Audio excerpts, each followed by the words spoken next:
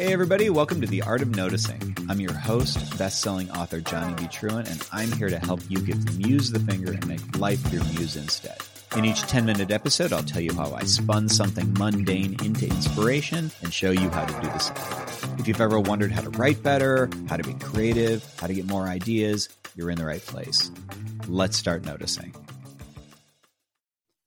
Today, technically yesterday, I watched the film The Babadook with my teenagers. I record these pretty far in advance, so you're actually getting a flashback all the way to Halloweenish time. And we do this little Halloween movie horror film thing, and we just watch a few horror movies. And I was just kind of looking through ones that we hadn't seen before, and I saw that The Babadook was rated well, and my son gave it a green light because he said, "I've heard good things about that movie, and it has a funny name." So we went in expecting this, popcorn horror movie, and it is. And that's no disrespect in any way to the idea of horror movies being popcorn. I mean, most horror movies are popcorn. There's not usually a lot of deep emotional resonance in a lot of horror movies. Like, the idea is just to kind of scare you, and that's the emotion that you get is fear and being freaked out. And plus, the idea of, a monster, and I don't know, I figured it was just going to be like a bunch of blood and jump scares and stuff. And there was a good amount of that, and I enjoyed it. But what became apparent after, watching about half or 2/3 of the movie was that it wasn't actually about a monster. It was thematic. And that's when it kind of hit me, like, how many horror movies do have that element, and I just haven't really been paying attention to it. And I'm just noticing it now because I have this increased focus, I guess, on noticing. And it reminded me of another movie that I saw before called The Descent, which had sort of some of these same elements. And there are many other horror movies as well, where the horror is, let me see if I can figure out how to describe this. It's a literalization of some sort of internal psychological horror. So it's about something that scares you, yes, but it's almost as if you said, what if the thing that scares me inside, what if my internal trauma and freak out and whatever else is going on the inside was externalized and made into something literal? So just the spoilers for The Babadook here, to do this briefly. If you haven't seen it, I'm probably going to end up spoiling something, maybe, I don't know. But the idea that, so basically the plot is that this, and it takes you a while to kind of really figure out that that's what this is about. But it's about a mother and her son, and on the day the son was born, he's about to turn 7. And on the day that he was born, when his mother was driving him to the hospital, or maybe the father was driving, I'm not sure, but the father died. I assume in a car crash. That's the way that it's presented, is that the dad died on the way to for the boy to be born. And so this creature, this Mr. Babadook, who's given in this fairy tale book that kind of haunts them, is out to possess the mother and then kill, everything, like kill the kid in particular. Like, that's the main thing, and become a monster. And she slowly kind of unravels over this period of time.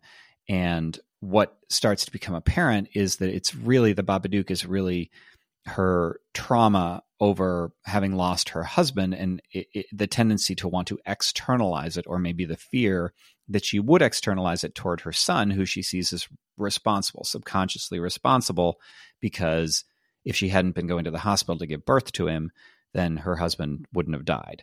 And the Babadook kind of lives in the basement, where she keeps a locked room with keepsakes that she can't bear to go look at with her husband. And he's kind of this haunting figure who kind of shows up every once in a while. And at the end, and this is the big spoiler, she doesn't truly defeat the Babadook. She it gets inside of her, and then she barfs it out in this black bile. And then she's mostly back to herself, but she also, it comes at her, and she has to give this primal scream and get away from here, whatever. And then it doesn't die. The whole thing is in the nursery rhyme book, it says you can't get rid of the Babadook no matter what you do. And so she can't get rid of it, just like real trauma, this real trauma that's tormenting her. and it just has to live in the basement, where she is now willing to go down there and kind of feed the thing, but she doesn't let it consume her. And just seeing that made me go, oh, okay, well, so this has a whole other level to it. And The Descent, by the way, was about revenge and what it does to you and the monsters that come from vengeance and revenge. And I've seen that in a bunch of horror movies, and it's always a real neat surprise, because if you don't see it, the movie still works. Like, that movie still works as a monster movie. Both of those do. But if you see it, then it's like this extra layer, and it's like, oh, I see what you did there. Cool monster movie. You got other layers to you. So this is what I got out of this, was this idea of, well, first of all, using that technique, taking an internal monster and externalizing it and saying, well, what if this was a real thing? What if this was a real torment that was here? And another movie that makes me think is like an externalization is, if you've seen, there's a Jake Gyllenhaal movie called Enemy, which is definitely one of my favorites. I highly, highly recommend it. And it's the same sort of thing. What if his neurosis, and I won't spoil this one, was literal? And so that's an interesting way to look at stories to me, is saying, well, what is something that's bothering you, or something that's upsetting to somebody? It's like a thing that you can't put your hands on, but what if you were able to put your hands on it? What if it was something that was externalized, and so that story becomes a story about a real battle rather than an internal battle? And then it works on a couple of levels. And man, I love levels and layers, and so I suggest anybody does that. Then, keeping in mind that certainly in horror films, there's this kind of eerie atmosphere. So even if you aren't making the monster something that's literal, that is an embodiment of their trauma, if you don't want to go quite that deep and quite that layered, and maybe it feels like unnecessarily pretentious to you, just the atmosphere of that creepiness and that, rainy feel. So I think of the film Seven, which I won't spoil this either if you haven't seen it. It slowly starts rainy and dark and gets sunnier until it's very, very sunny, and then it's super dark at the end. And that reflects like the character arc.